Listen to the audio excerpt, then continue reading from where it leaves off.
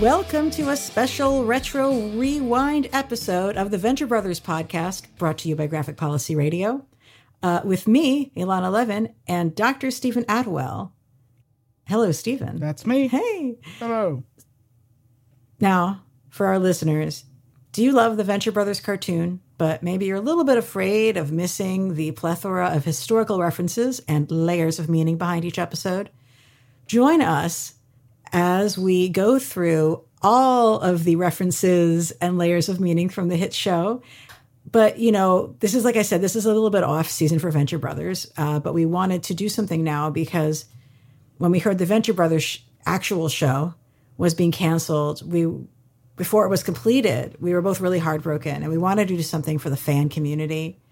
It was also like 8 minutes before the election when the news came. So I appreciate you waiting for us to get this out. And we asked you, our listeners, on Twitter, because, it was also 8 minutes before the election, and you were all on Twitter. I asked which episode we should cover, and this consensus was pretty resounding. We're going to be covering to 20 years to midnight. And we're excited because this episode hits on so many of the things we love about the show: character development, dad issues, and Jack Kirby references. So buckle up and go Team Venture. Go Team Venture. And this is like, what, season 2, episode 15 or something thereabout? I have it sometimes as episode 5. I think this is one where it was not aired in specific order. Let me double check. Got it. But this is a season 2 midway through episode, folks. And as per usual, 100% spoilers, because why else would you be listening to this show? But start us off, Stephen, with the name of this episode. Sure. So the title of the episode, 20 Years to Midnight, is a reference to 2 minutes to midnight.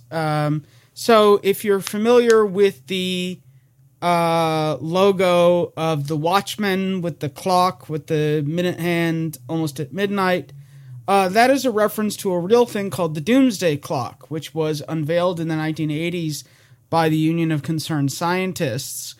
That was largely about trying to dramatize the dangers of an intentional or unintentional nuclear exchange between the United States and the Soviet Union. And it really sort of stuck around as one of the more successful kind of branding exercises done by a political group in that era. That's true. And if folks are interested in doing something around that issue, Beyond the Bomb is a really cool organization working on nuclear disarmament, and friends of mine, and you should check them out. The other thing I thought of when I thought of the name of this episode, though, was the popular Iron Maiden song, 2 Minutes to Midnight, which is also about nuclear arms. So the opening of the show really harkens back to Predator for me. When you begin, you have this moment of looking through the lens, through the viewfinder of the weapon of the baddie, who in this case is, like the Predator himself. But in this particular episode, the Predator is a little bit different than the Predator movie. In fact, the character who you're about to start seeing from reminded me a lot of the sort of monsters, aliens from space, sort of vibe from Jack Kirby's comics. We mention his name a lot here, assuming people know, but for folks who don't, like, he's basically the co-creator of the entire Marvel universe. Most of the characters that you can think of are from him. And in fact, this opening sequence reminded me a bit of the old horror comic where he introduced the original character Groot, who did not talk back in who did not talk by saying Groot back in those days. He was basically a big scary tree monster. But basically, there's a sci-fi horror vibe to this beginning of the episode. And when we actually do get to see this predatory being whose perspective we've been introduced through, it's the Grand Galactic Inquisitor. And that character is a huge thing in fandom. He is the giant with gorgeous design elements that shouts, "Ignore me," which is basically like the key. It really became like the catchphrase of the show for the longest time. Like if you just looked at somebody and said, "Ignore me," that was the thing from the show. But what was so amazing, like, about that catchphrase itself is is coming from the tradition of comics by Jack Kirby, and specifically, this visually harkens to the characters from the Eternal series, who had this series of all-knowing space gods who were unfathomable to mere mortals. They are always in these big armored forms where it's unclear if like the armor is their body or if their body is inside it. And they don't have faces in the traditional sense. And those are sent down from space to judge humanity to determine if it should be allowed to continue to exist or not. One of the characters specifically is called Erisham the Judge. And he's got like this giant finger with Kirby design circuits on it. And he gives Earth thumbs up or thumbs down. And this is all inspired by a book called Chariots of the Gods by Eric von Daniken, who wrote some very specious anthropological, archaeological history that no one should take seriously, but was popular at the time that Jack Kirby was creating this series. Yeah. But I also think the specific ignore me, like as the catchphrase words, reminds me of another Kirby character, which is the Watcher, who sits in space and tells and like watches what humans do on Earth, but is not allowed to interfere and keeps telling people that he's not allowed to interfere, but keeps interfering anyway. Right. Because such is the nature of being alive, is wanting to interfere with things. Yeah, I was also going to say this is not a Kirby creation, but it is a Marvel creation. Is the way that the Grand Galactic Inquisitor switches between faces, like the different colored lenses that his head rotates through, reminded me a lot of the Living Tribunal, which is actually a Steve Ditko creation from Doctor Strange comics. And similarly, the whole thing with the Living Tribunal is that, like, he judges Earth on whether it's good or evil and then destroys it or not. So that had a strong sort of suggestion there. I'd also add the Overlords from Arthur C. Clarke's Childhood End have they're like 12 foot tall and have the two thumbs on opposite sides of the hands thing. Huh. So additional sort of sci-fi horror elements. And it just really lives in that vibe. I think that's one of the things that makes the episode so appealing. That and just the design is so gorgeous. And if you look at these Jack Kirby comics, like, yeah, this is the design from there. He introduces himself with this big booming voice that like is deafening. And he's like saying, "Welcome to the glorious moment of judgment."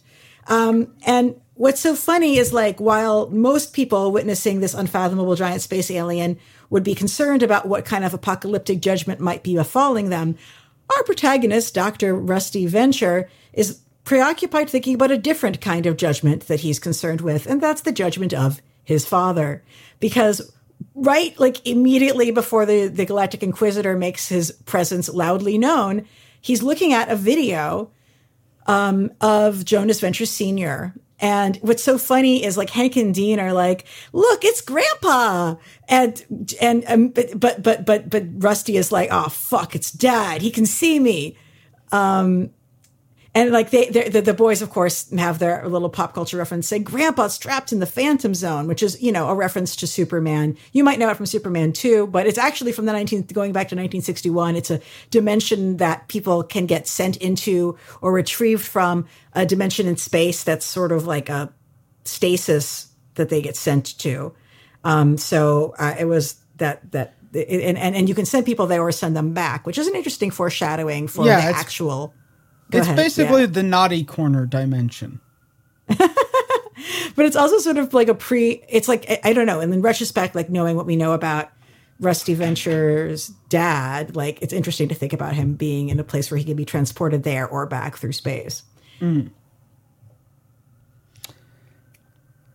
Yeah. So this brings us to sort of our next big theme of the episode, which is this idea of parental abandonment and parental judgment. Because, as you said, like the idea is Grandpa's trapped in the Phantom Zone. He's not around. We're not going to learn why he's not around and where he actually is for some seasons to come.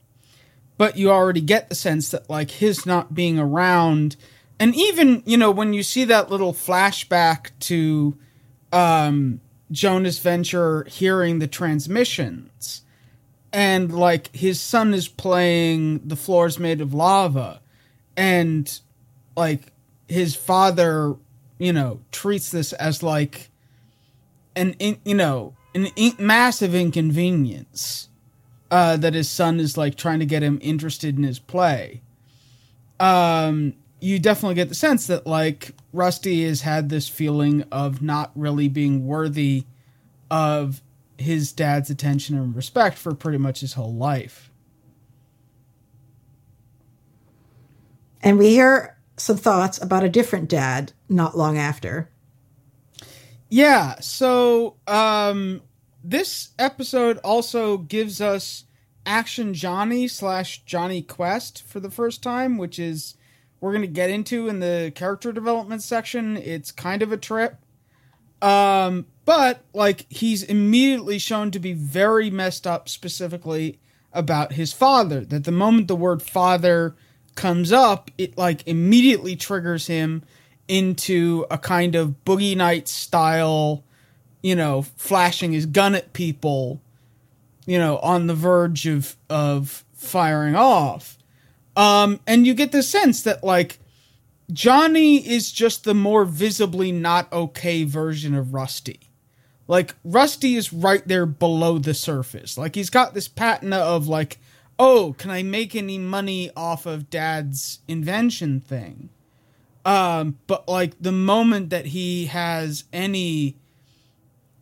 faced with any emotional stakes, he just falls to pieces. And we get to see some of that subconscious this episode, where we have what the dream that we see Rusty have in this issue. I feel like this is another like super just iconic moment for the show. So if you want to talk about that, but like basically you have him in his dream, he's flying and he is, he has an umbilical cord coming out of his body that is tethered to his dad's penis, which we can tell is on the large size because of the way the censorship block goes. And his dad is like cutting off the umbilical cord, and Jonas Venture Jr., his brother, who we only recently was introduced to the show as an actual character, is like all there being like, this is great, everything's fine. Also has a bigger dick than him. Yeah. And, well, specifically is the one running away with the umbilical / sort of kite string.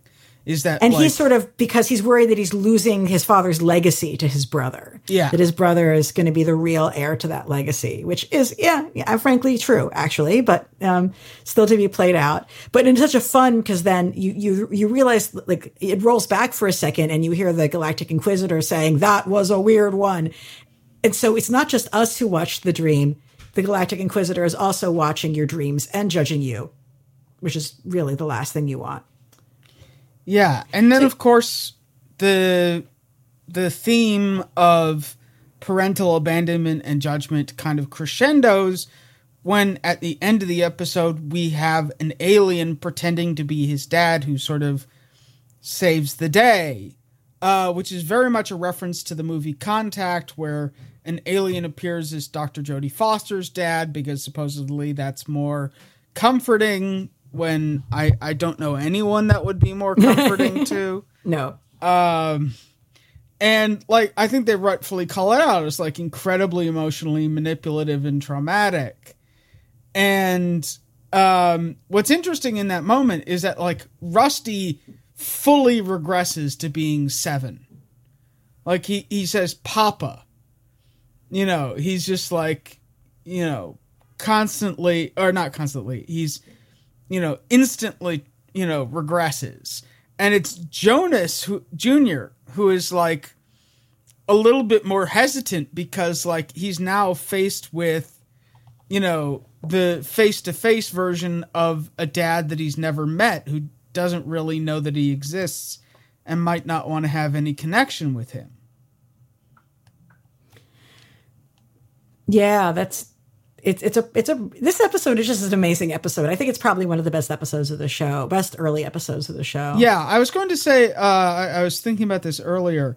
Like, it's almost a perfect, like, if you had to hand an episode to someone who's not seen the show before, it works as a great kind of explainer. Is like, this is the kind of thing that if you're into, you're going to love this show. Like, it even gives you a really entertaining abbreviated rundown of the existence of Jonas Venture Jr. as delivered to you by the pirate. Like, he's like, what is that bit? It's, on account of your dad ate him when he was wee.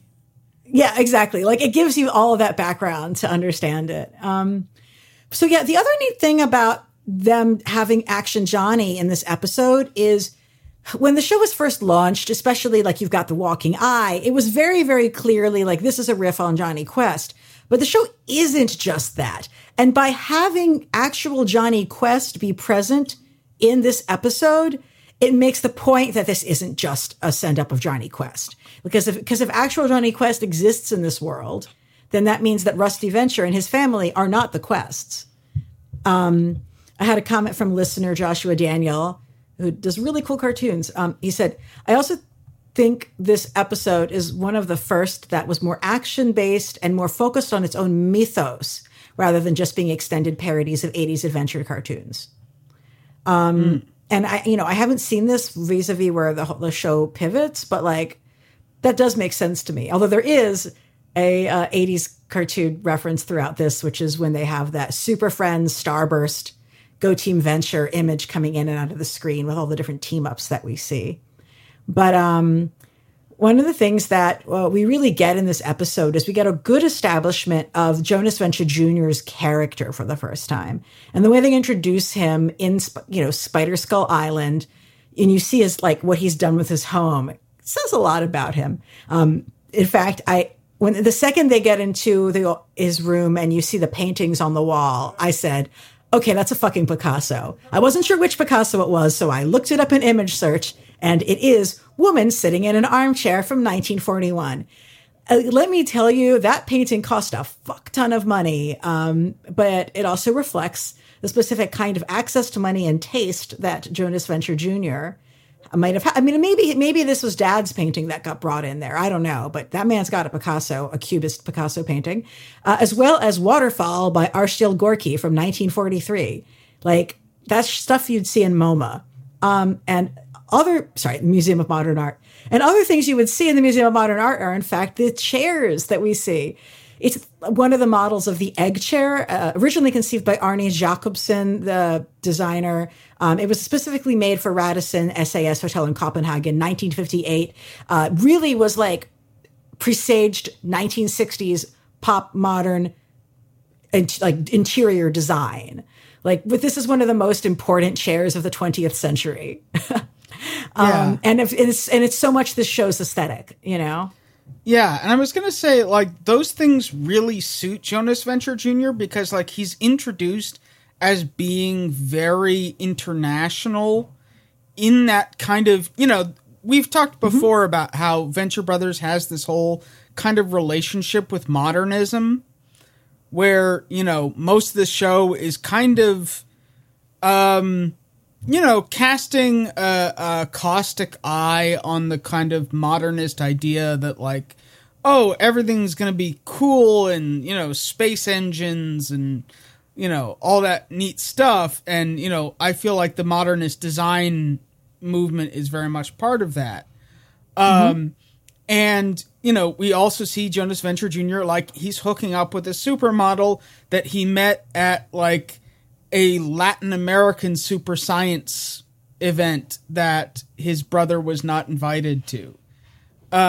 He's way more comfortable in this world of kind of international modernism than Rusty ever could, who is, for better or for worse, a child of the 1970s.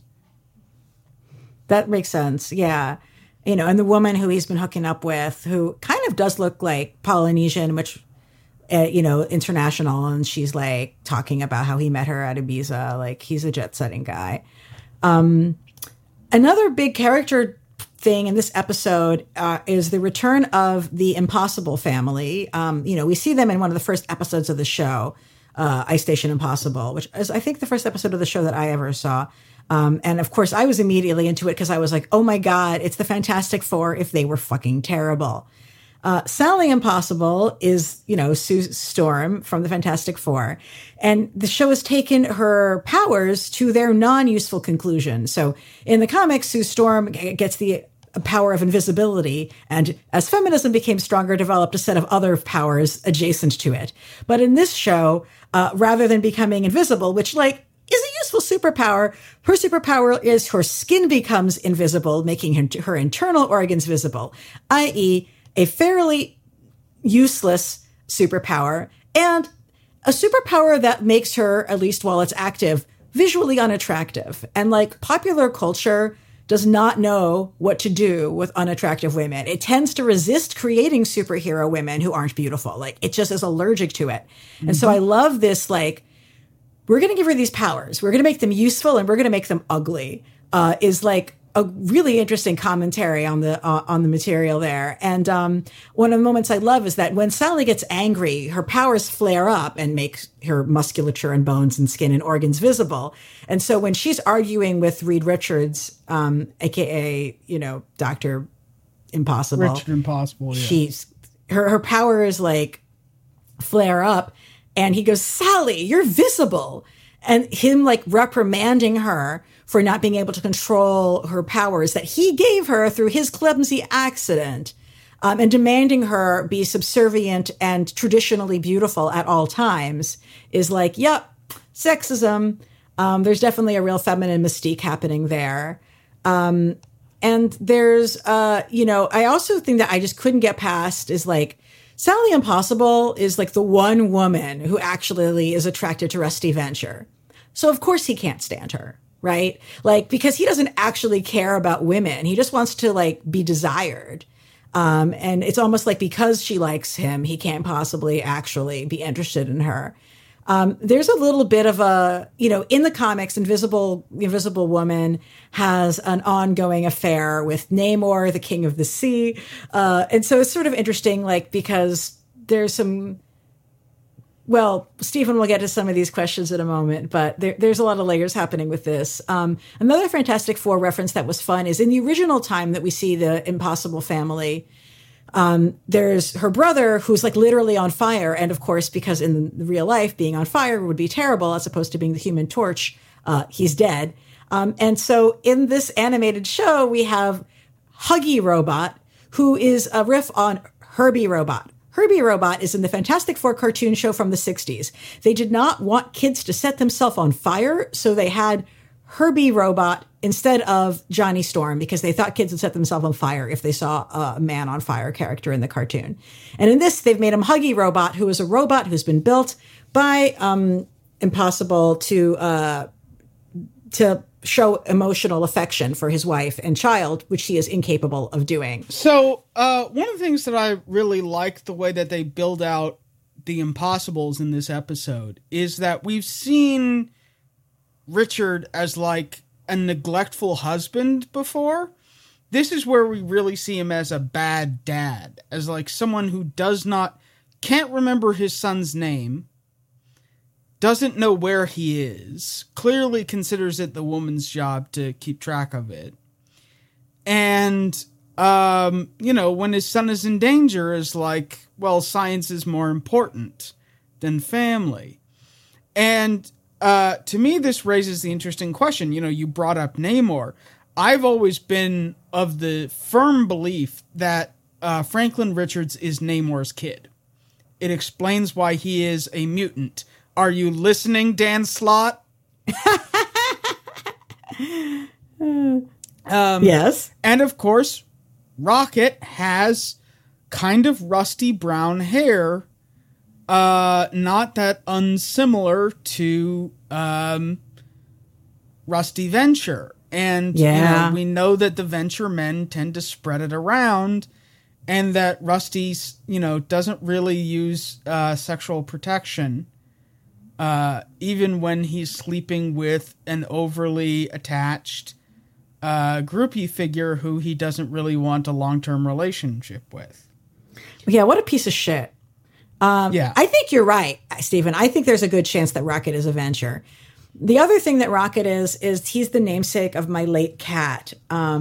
Rocket Impossible was the name of my cat who we found because he was wandering in the streets and he was clearly a baby. And so when you find a baby wandering in the streets, of course, a Venture Brothers fan is going to think of Rocket, the baby from the Venture Brothers, who was also a baby wandering the streets. This breaks my heart that is my boy's origin story, but he did get to live a full and furry life once we've rescued him. Speaking of wandering around the streets of New York, there's a surprising amount of New York City stuff in this episode for a back period of the show before the show moved to New York. One of those things is the presence of Impossible Plaza, which used to be Venture Industries and is based on the Pan Am building to an extent. That was designed by Walter Gropius, Pietro Belushi, Emery Roth of Emery Roth and Sons. And there was another building that you said it was evoking, Stephen, right? Yes, it was the Grace Building. Over in like 40th and like 3rd Avenue thereabouts. Yeah, 42nd, somewhere around like I would say 5th Avenue. Yeah. So really like actual real New York architecture. And of course, Impossible Plaza does recall back to Fantastic Four's building in the comics, which is the Baxter Building, similarly located in New York. So one of my favorite New York moments in this episode is the bit where Rusty and Sally have their clandestine meeting on the subway. And Sally's saying like, pinch me because I must be dreaming. And all of a sudden, a homeless guy leans over and is like, "It's okay, lady. I see him too." And, to me, like, having a conversation on the subway get, added to / interrupted by a third party who wasn't in the original conversation is, one of the most quintessential New York City moments. So true. And they did a great job depicting the subway. They specifically show later when you have when they actually have a bit of a showdown with Dr. Impossible. So you can see the train specifically is the V train at 5th Avenue. And that's a bit of a time capsule because the V train is no more. The V train existed for a while. And I actually was on the very last V train in the history of New York. My friends figured out when that would be, and they threw a subway party. And oh my God, I really miss subway parties. And yeah, like we basically just brought out the boom boxes and like decorated this train car and played music and danced in the subway as it made its very last trip. And the only person who got arrested was my friend's little brother because he did some graffiti. The rest of us unscathed. And God, someday we will return to the days of subway parties again. V train, rest in peace. Indeed. There's just a few random pop culture moments we want to shout out to that are sort of random, but definitely you guys are here to hear from us about them. Although I will make a fashion note that in the beginning of the episode, when you have through the Punisher view, not Punisher, from the Predator view of like the compound, and you can see that Doc is naked on the toilet. Doc is naked on the toilet because you actually have to take your speed suit off to poop. Like that's the problem with jumpsuits. Like what's good about jumpsuits is that they're awesome. But what's bad about jumpsuits is like they're kind of hard to go to the bathroom. So that is why Doc is naked at that moment. A famous pop culture reference from this episode that I think a lot of people like didn't actually know was real until we began explaining it to people is the explanation that Doc makes upon witnessing the Grand Galactic Alien of Judgment, which is Ladysmith Black Mambazo. Ladysmith Black Mambazo, who was an actual real band that was quite significant and came to prominence internationally as the musicians who collaborated with Paul Simon on the album Graceland. Graceland was a huge deal when I was a little kid. It was like a #1 bestseller and completely ubiquitous. I think I listened to my tape so many times it busted itself. One of the things that's interesting, though, is like the way it was packaged at the time was like, oh, Paul Simon is like calling attention to these amazing artists from South Africa. And isn't that great how he's like, quote unquote, discovering them, which is like very colonizer mindset. But the other piece of this, though, is that like there was a reason that we hadn't heard a lot of South African artists in America at the time, which was that there was a cultural boycott of South Africa. And there was a big fight within the musician community in America between Paul Simon and Little Steven of the East Street Band / Little Steven's Underground Garage, where Little Steven had been part with groups who were supporting there being an ongoing boycott of South Africa, including cultural products. Whereas Paul Simon was like, no, we want to introduce this to America. And that will actually be helpful for South Africa. And I would love someone to tell me, like, what is their expert assessment of which approach was the right one.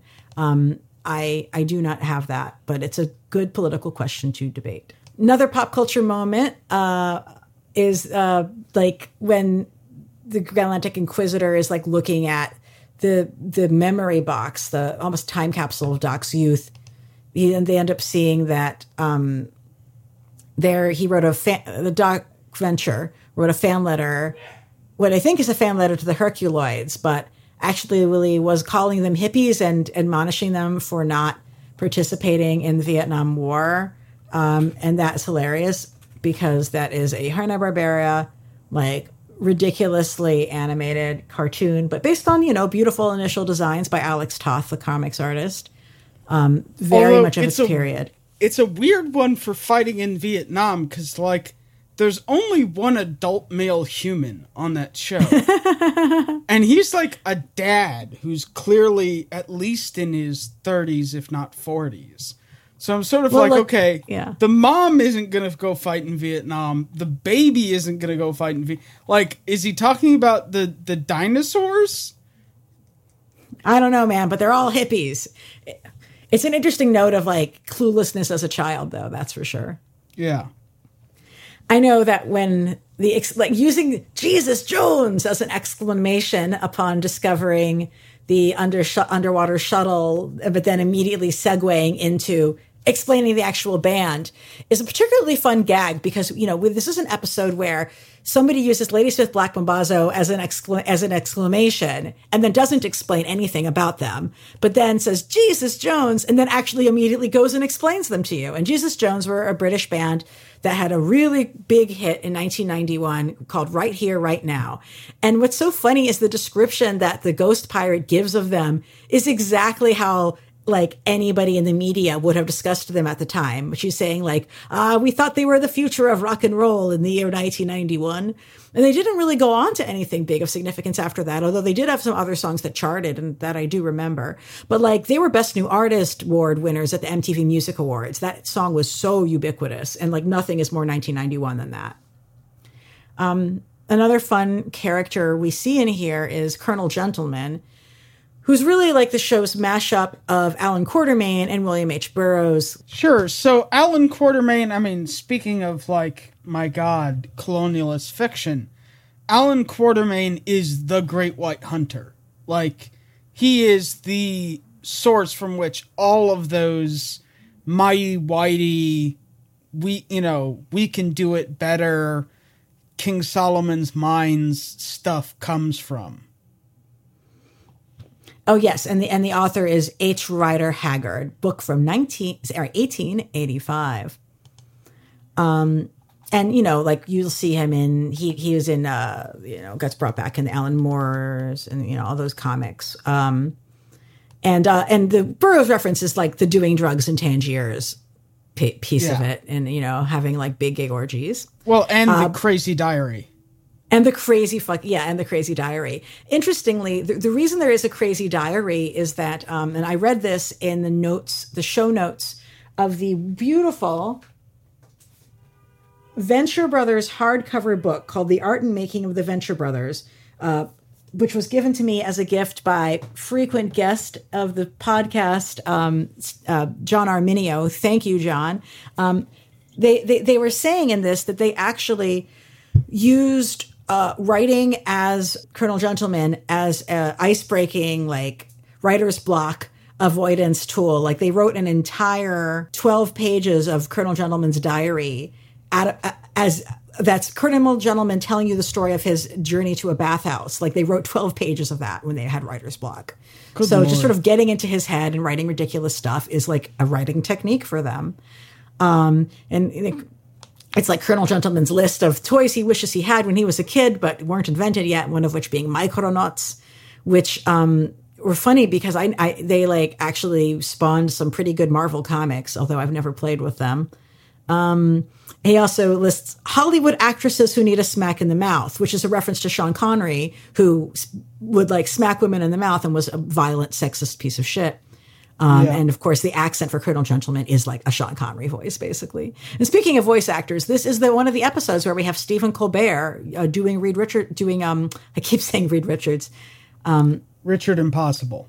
Doing Richard Impossible's voice, yes, and nailing it. Yeah, and it's, kind of interesting because apparently, he doesn't do all of the Richard Impossible. I mean, especially in the later seasons, they had to get someone who could do a decent Colbert doing Richard Impossible. But you've listened to the commentary. What did they say it was like to work with him? Oh, they just said that he was like the penultimate professional, just came in, hit his marks, and like nailed it. And everybody was just like, that man is very talented. It's got to be that improv training. Yeah, yeah. And they reminded me that, he'd been in that show Strangers with Candy and how good he'd been in that. Oh, God, yeah. In the episode when you see Richard Impossible getting all stretched out, and overextending his powers, it kind of looked like the Dune navigators, or like, what's that thing from Doctor Who where the people are all flat and the humans are all flat in the future? Oh, the last of the, there's the face of Bo, but also the last, like, quote unquote, pure human in, I think, the second episode of the new Doctor Who is just like, she's done so much plastic surgery that she's just a giant sheet of skin on a frame. I forget her name though, that character. But that's what it looked like to me. It is a very horrific image without being gory at all. Very interesting. Yeah. Although, anything's made better by Britney Spears' Toxic. Wait, what does that have to do with it? It is the song that she chooses to serenade the destruction of planet Earth. Wait, who does that? In that episode of Doctor Who. Oh, okay. Yeah, I did not really remember that. Cool beans.